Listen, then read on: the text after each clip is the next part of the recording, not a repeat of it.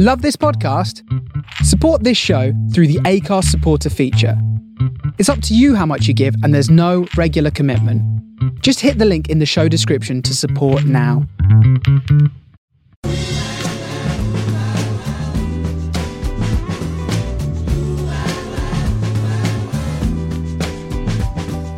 This is the Soho Radio Podcast, showcasing some of the best broadcasts from our online radio station, right from the heart of Soho, London.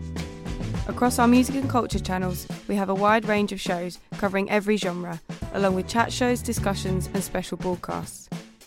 Here is just one of our recent shows. To catch the full show, head to our Mixcloud page or listen live at sohoradiolondon.com.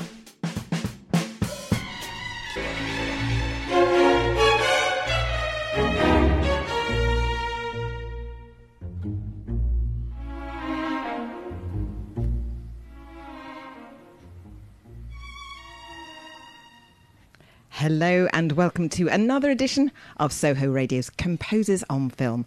I'm your host Gemma Dempsey, and I'm very pleased to welcome Adrian Corcker to the studios today, who I learned just before we started the interview has actually been to the studios of Soho Radio, had his own show some time back, so he'll be familiar with this space. And you may be familiar to the work of Adrian Corcker from his work on Face with Antonio Bird, or the excellent noir western series Tin Star, created by Rowan Joffe, starring Tim Roth. And Joffe has remarked that without Adrian's music, the show would be incomplete. Welcome, Adrian. Thank you. Hi. Hi. It's really good to have you. And just talking about the music that we started today's show with, it's one of the first of your musical choices, and it's Toru Takemitsu. It's from the album John Adams with London Sinfonietta, and his film music, of which he did quite a number of scores. And I was wondering, when did you first come to his music, and what attracted you to it? Quite a long time ago, I think, because that album was a compilation on Non-Such of his film music, and I think a lot of his film scores are quite hard to get because there were obviously a lot of them were Japanese films and Japanese pressings. And that film, for example, I've never seen that film. It's like a lot of film music, I guess, with people. They've not seen the film, but they've heard the music. And I think that's a kind of documentary piece from a documentary about a Puerto Rican boxer from 1958, which when I just listened to it then, it was kind of hard to imagine how those two things would fit together. But then, I think there was a kind of greater space between the picture and the music and what was deemed where the composer could go in those days, whereas I think now kind of the gap is maybe a bit smaller. But yeah, it's just one of those pieces of music that, it's quite bluesy, actually. I realised listening to it, even though it's a Japanese composer. And I think that was, the other thing that I quite liked about him is he kind of straddles Western music and Japanese music, and also like the commercial side, things like film music. But he was also a contemporary composer who, did quite challenging sort of post-war material. So, I always find that interesting when you can do both. Yeah, I sort of went down a little bit of a Takemitsu tunnel last night when I was looking up and hearing how he'd come to love Western classical music while he was in the military service, and that had kind of turned him off Japanese music, but then he later came back to it, and yeah, fascinating. Yeah, I think, because obviously after the Second World War, Japan nationalism or anything to do with Japan and its past identity had, problems. So sort of for young people like Takemitsu, I think they were looking to the West. It's the same thing happened in Germany for, musical ideas to be taken from the West and to be sort of re-assimilated and sort of recreated into a post-war new language. But I think over time he kind of, became more comfortable with the sort of rich heritage of Japanese music. And, I actually learned the shakuhachi really badly for a while. Not because of Takemitsu, kind of for other reasons, and he was one of those composers that, he would incorporate, traditional Japanese folk instruments alongside orchestras and write these very beautiful orchestrations that were very, very sort of sensual and, what's the word? Yeah, just not kind of hefty, very, very, sensual and light and very interesting, the colours that you could get out of acoustic instruments.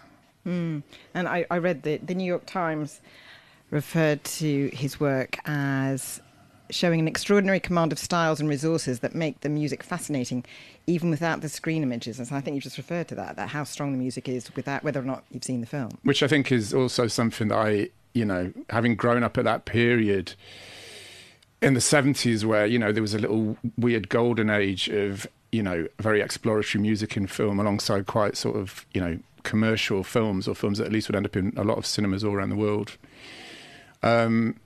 So, yeah, I've always, quite liked music that exists independent and that you can listen to as pieces of music.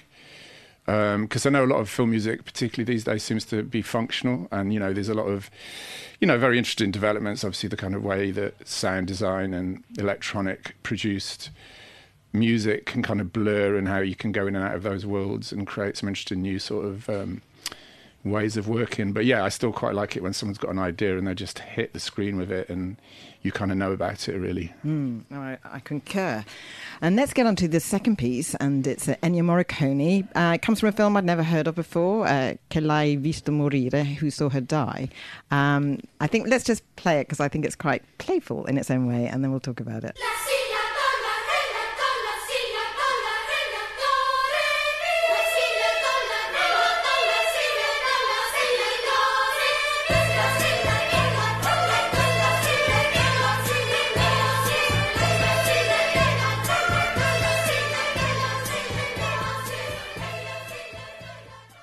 So I'm really curious. Had you seen the film before or discovered the music first? Well, I mean, obviously, Morricone's music is such an old, tried and tested. If anyone's written film music, they always go, how can you not reference him? But that film was something that during lockdown, I kind of went down a bit of a rabbit hole of giallo films and things that I hadn't seen from the early 70s.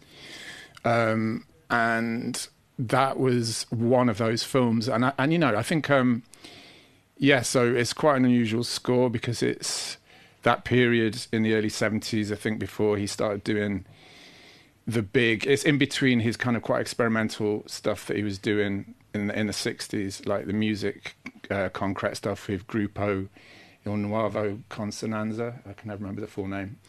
And then, what he did later, obviously, when he was doing sort of big Hollywood scores and very lush romantic films. It's somewhere in between the two, which I find quite interesting. And it's kind of playful. I mean, it's got kids' voices, even though the film is a horror.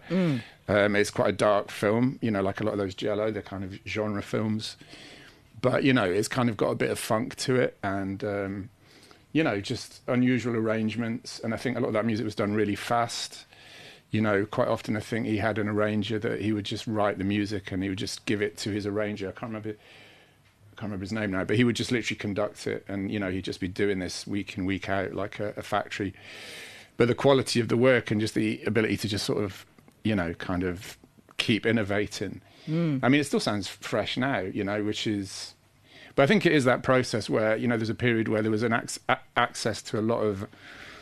I think in Rome then there was access to a lot of, there was a studio where a lot of this stuff was done. And, I think a lot of this stuff tends to... When there's a little burst of musical creativity, it's not just about one person, but there'll be a place and a bunch of people and studios and all those things interlock and create like these little magic moments for a while. And then it changes. I managed to find a trailer on YouTube and was struck immediately how it reminded me of Don't Look Now. Yeah, same kind of era. And it might even have been, some kind of, pulp, cheaper version of that. Yeah, because the early 70s, that was the kind of vibe. And, giallo, for people who don't know, was based on these pulp novels that were, giallo means yellow, so I think they were printed in some sort of yellow colour. So I guess it's the equivalent of A24 now, if I was, maybe that's a bit unfair to A24, but, very genre-based work that, kind of, is sort of tongue-in-cheek sometimes, but is, got one foot firmly in the sort of horror camp as well. Well, I'm curious to see the whole thing because it's got Anita Strindberg and George Lazenby, so it's probably for one of those rainy afternoons. So the next one, I'm not sure how to pronounce it. Is it L'Indomptable by Michel Bokanowski? Oh, yeah. Yeah, and so Michelle, she's born in Cannes, French-based composer. I mean, I've never seen these films. I know her work because, I know something of GRM, or Groupe Recherche Musicale, who were like one of the post-war French music concrete studios, or electroacoustic, I guess the music's called now, where they were using, just the technology that was invented during the Second World War, things like tape recorders. And after the war, when there was all this sort of redundant gear, it kind of found its way into these sort of new studios, and, people started making early electronic music. You could cut up tape and you could loop stuff and you could start processing things, playing things back at different speeds. I think GRM invented, a lot of film composers probably know the plugins that are everywhere that are used. You can hear them on a lot of modern film music. I've used them as well. And but yeah, they just used to invent equipment to put sound through, I think, back in those days. And a few years ago, a friend of mine, Lucy Relton, and Aisha Orazbayeva, two string players I work with, were curating a thing called the London Contemporary Music Festival, and they put on an event of one of GRM's foremost artists, Bernard Parmigiani. And I got to hear this work, which is played over 60 speakers in an old carpet factory off Brick Lane, because that's really what a lot of this music is. It's like multi-channel, many speakers, so it's not stereo necessarily, even though. So this woman is someone who's comes from GRM electroacoustic background, but I think her husband is a filmmaker, so she's writing music for his films. But this was a CD that came out this year of a compilation of the music from some of his films that she wrote.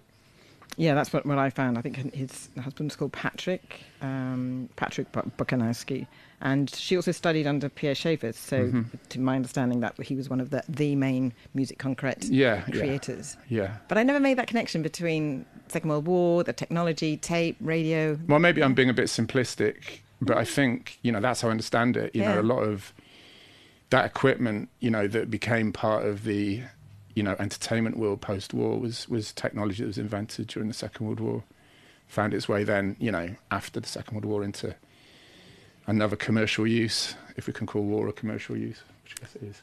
All right, let's hear the piece.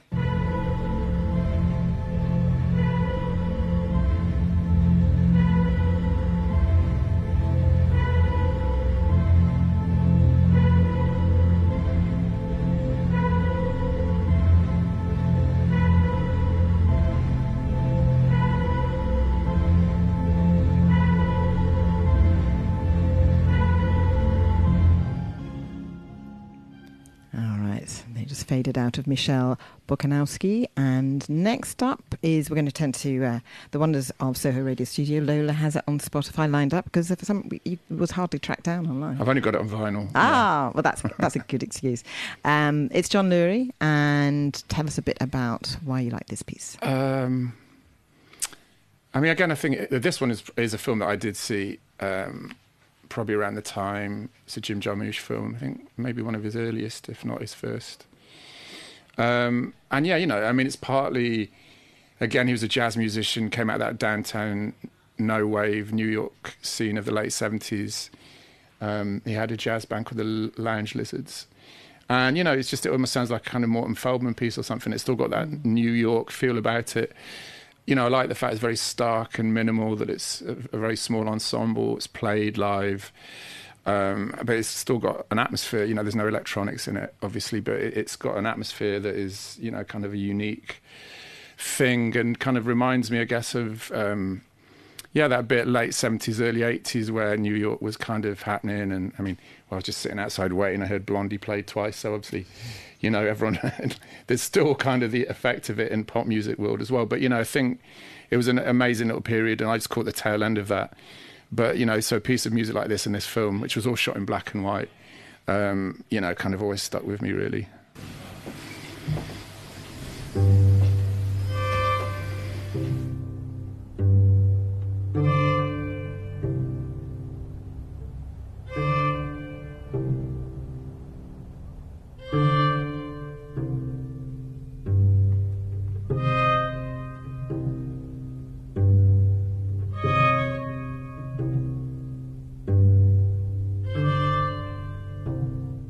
Very nice and very calming. I was listening to that on my much delayed train on the way in today, so thank you for that. And the next one is Theme from the Conversation. Such an amazing movie, scored by David Shire. And which came first for this one? Was it the movie, then the score? Yeah, the movie. I mean, I think when I was a kid, I was talking to a friend who I work with, Takuma Watanabe, who's a bit younger than me, but, you know, we have this fascination with this era of 70s films. He's a film composer in Japan. And, you know, when I was growing up, you'd kind of have a little black and white telly somewhere in the house, and you'd creep down at night and, you know, you'd turn it on and you'd get to see these weird films. And that's how, you know, so I think I saw this as a kid. And again, that's a strange thing that, you know, as a Gen Xer, I was seeing films that were and it was the goal when you were young to see films that were like 18s when you were 11, which seems shocking now, you know. But so I saw a lot of quite adult movies, not adult, but adult as in themed movies when I was a kid. And this was definitely one that I saw on TV one night, and it always stuck with me. And the beginning of the film is really interesting because it's like Walter Murch. I mean, I only discovered this later. But Walter Murch did all the sound design on The Conversation, which again is what's so amazing about it. And there's this whole beginning bit where you don't really know what this sound is and where it's coming from. And it's Walter Murch doing this sound design, but it's an integral part of the plot, and it opens up, and then you discover it's about Gene Hackman, who's, you know, spying on people. Is it Gene Hackman who's doing the spying? Yeah. Using, you know, microphones. So yeah, Walter Murch's sound design is really amazing. This again is a very simple but really effective piece of music. It's played on the piano. And yeah, that era of just paranoia, dystopian paranoia, which seems to be coming back, if it's not been around for quite a while, again, was some of the first things that I experienced in film world. So I've always got a soft spot for a bit of a dystopian paranoid film. And was that what sort of laid the groundwork for your interest in film and then music, would you say? I think so, yeah. Yeah, I think when I was growing up, I was just exposed very early age to music like this without even really knowing who did it or how it was done. And not just music like this, but a lot of electronic music as well, which again was quite omnipresent in the 70s. You know, you'd get, you know, everyone knows the Radiophonic Workshop, you know, that was all over the TV, but, you know, there's other things as well. So, yeah, you know, I think it was just in the air, and it always was quite progressive. You know, it hadn't become a thing. And I think it was an era where film music kind of spread its wings a little bit before we went to the box office era, late 70s of the Star Wars and the summer blockbusters, which never sort of left since, really. Well, let's go back to the 70s and The Conversation.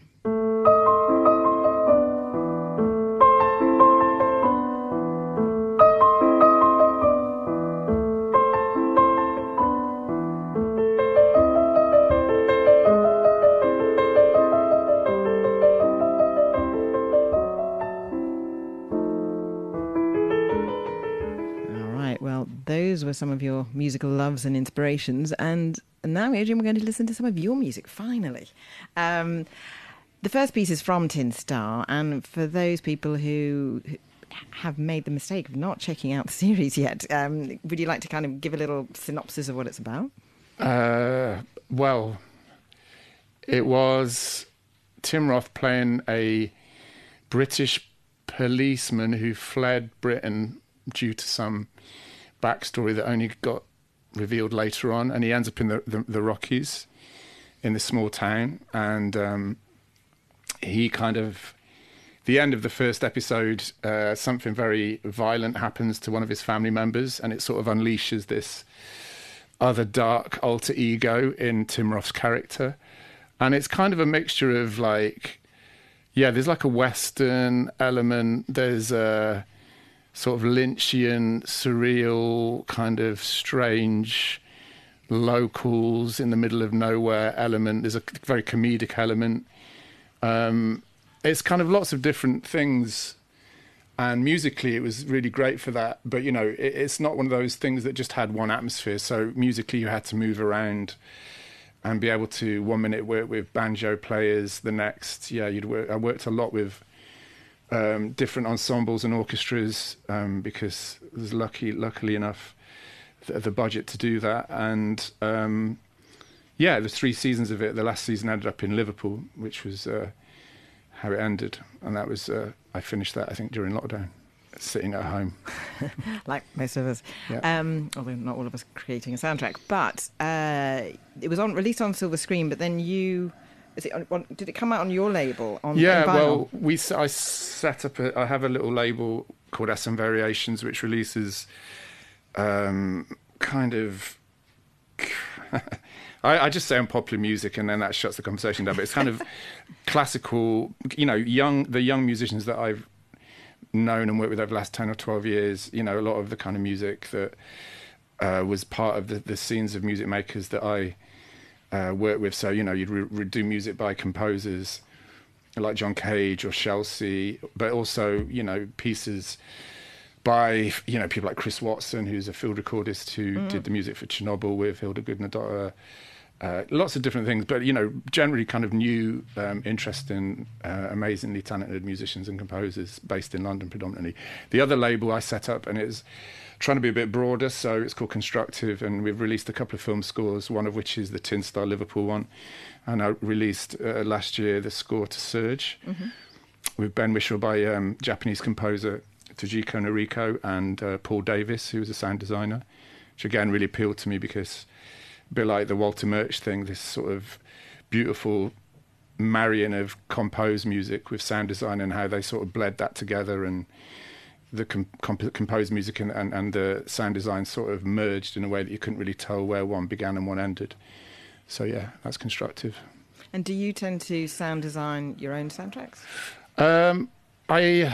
I do sort of, yeah. I mean, I think, like I said, things like Tin Star, because they just didn't, there was more of a kind of, the music did a lot of the lifting, so there was not an atmosphere, it wasn't something like Chernobyl where there is an atmosphere which permeates the whole thing, which you could sort of sound design.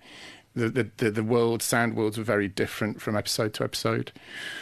But yeah, I'm interested in it. I mean, I've worked with Chris, the last season of Tin Star, I worked with Chris, who I've worked with, releasing his records and doing some of his sound pieces in galleries and stuff. I've worked with him for quite a few years, so we did a little bit of work together on that, but it was it was a very subtle bit of sound design. It wasn't really the main focus of the music. I found this quote, utilising a 12-piece string section alongside brass, percussion and inner city field recordings.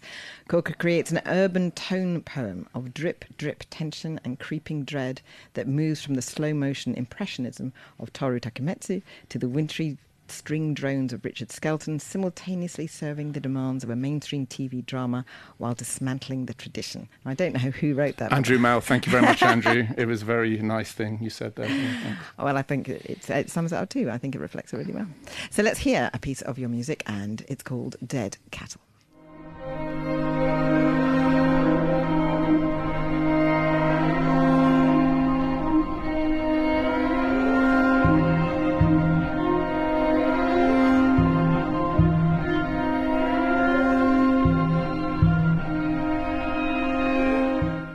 We go from Tin Star to Way of the Morris, and the piece is called Strip. So set this up for us, because it sounds, again, I've only seen a trailer, but... a friend of mine is an actor, Tim Plester, and he also directed this strange little documentary quite a few years ago. So when I started writing music on my own, this is one of the first things that I did, and I was lecturing at Plymouth University on film composition as well at the same time. So I remember sort of travelling down with a laptop on the train, writing a lot of this music, and it was a film about Morris dancing, which I have no real interest in, but it's a very interesting film itself, and Tim's is a really lovely guy, and it's kind of links sort of England's folk past and tries to sort of stitch it together into a sort of different narrative.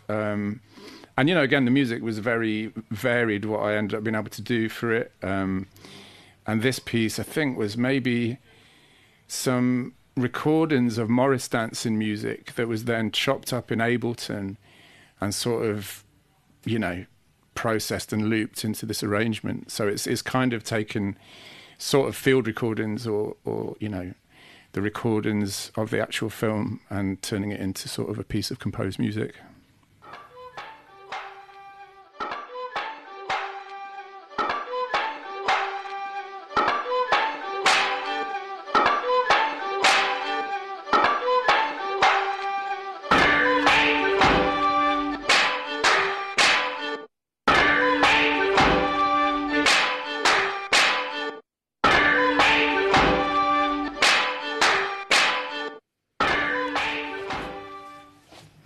Strip Willow from Way of the Morris. If somebody wanted to find that, is it fairly easy to track down online, do you think? Yeah, no, the film or the soundtrack. The film is, I think, readily available. I don't know on what streaming platform, but I imagine it's available. And the album came out on Johnny Trunk's label. So there's actually a CD of it, this Way of the Morris, on a label called OST. I think Johnny Trunk has a label, Trunk Records, which people might know, but then he set up that label, and I don't know whether he's released other stuff on it, but the idea is he was going to release new film soundtracks, not just reissues, which is what Trunk does, amongst other music. So, I've been in touch with Johnny in the past when I've been researching music for film. It's very useful. Exactly. And he does very funny email send-outs. So the next piece is, it's credited as Corcker Conboy. Now, Conboy is your friend who you worked with way back when? I mean, I got into film music because I used to work with a musician called Paul Conboy, and we did different sort of musical... We had a couple of different musical acts, one of which was Corcker Conboy, which was sort of post-rock, sitting in a council flat in Stockwell. And we also wrote film music together. The first film we did was for Antonia Bird's film Face, which you mentioned earlier. She heard some of our early music, and I worked with her up to her death a few years ago.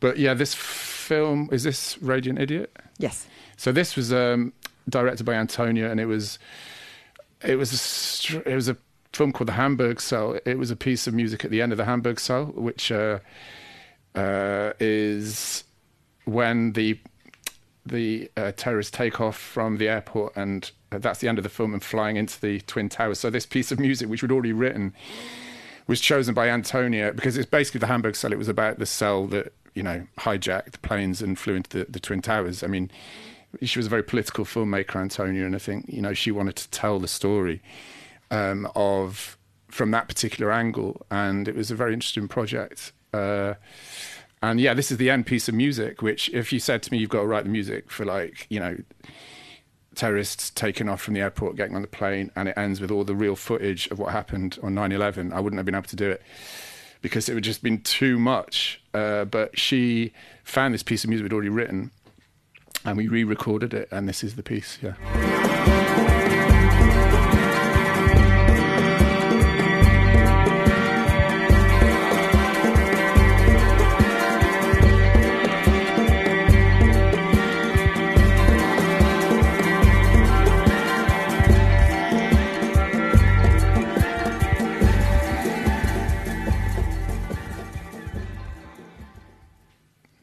And you just were talking about working with Paul Conboy, and I wondered, sort of jumping back before that, so what, did you actually go into music school, or are you a self-taught musician? Or? No, I was at University of Manchester, and I was studying literature. I was always playing music. I come from Sheffield, so, there was a culture of electronic music from being very young, and, I remember having very basic drum machines and bits of electronic equipment that I always experimented with as a kid, and then...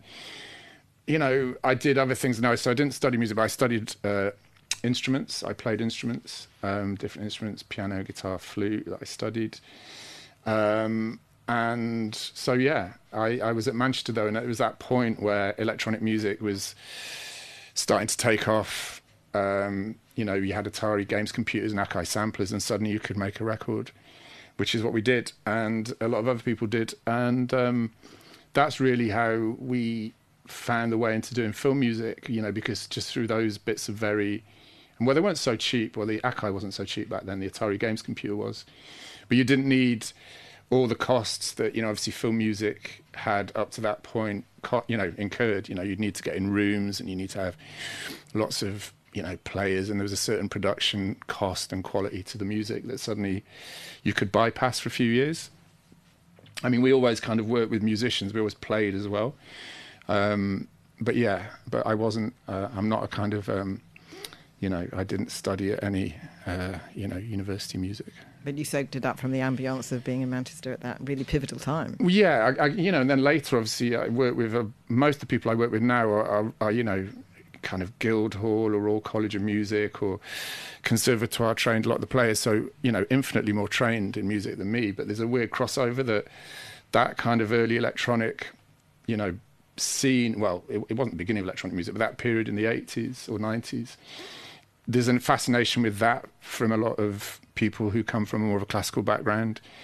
And I was always drawn to that world, or the world of, you know, sort of players, because I'd come from a different tradition. And so there's a kind of crossover, which I think, you know, has been quite fertile at times. I'd say so. So let's go to the next film, which is The Have-Nots, and it's the Lock Groove theme. Oh, yeah.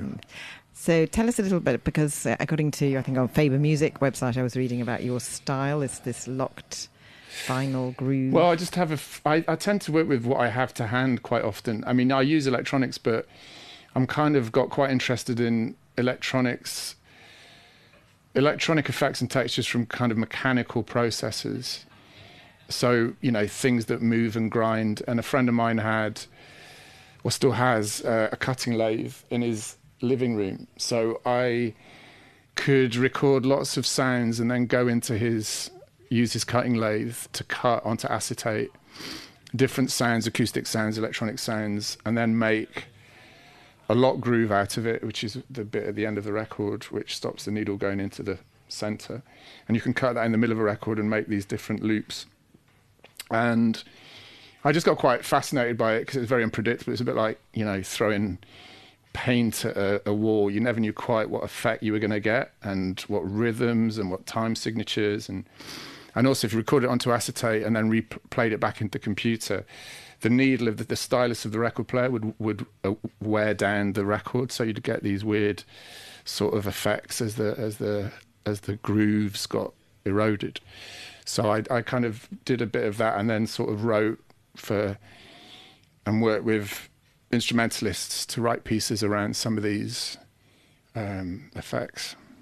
And the Have-Nots film has a connection to the one we were just talking about with the 9/11 connection. Yeah, so Antonio directed the film before, The Hamburg Cell. The cinematographer was Florian Hofmeister, who also was the director of The Have-Nots.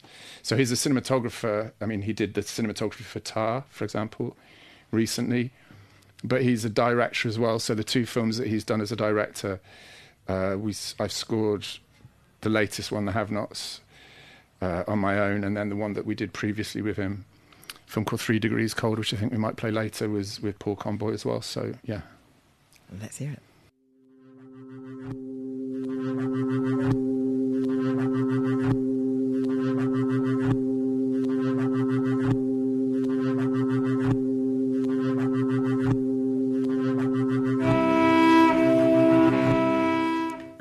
I think you can find the Have-Nots online if you search. Yeah, that was released on SM Variations. That was a film score that came out a few years ago.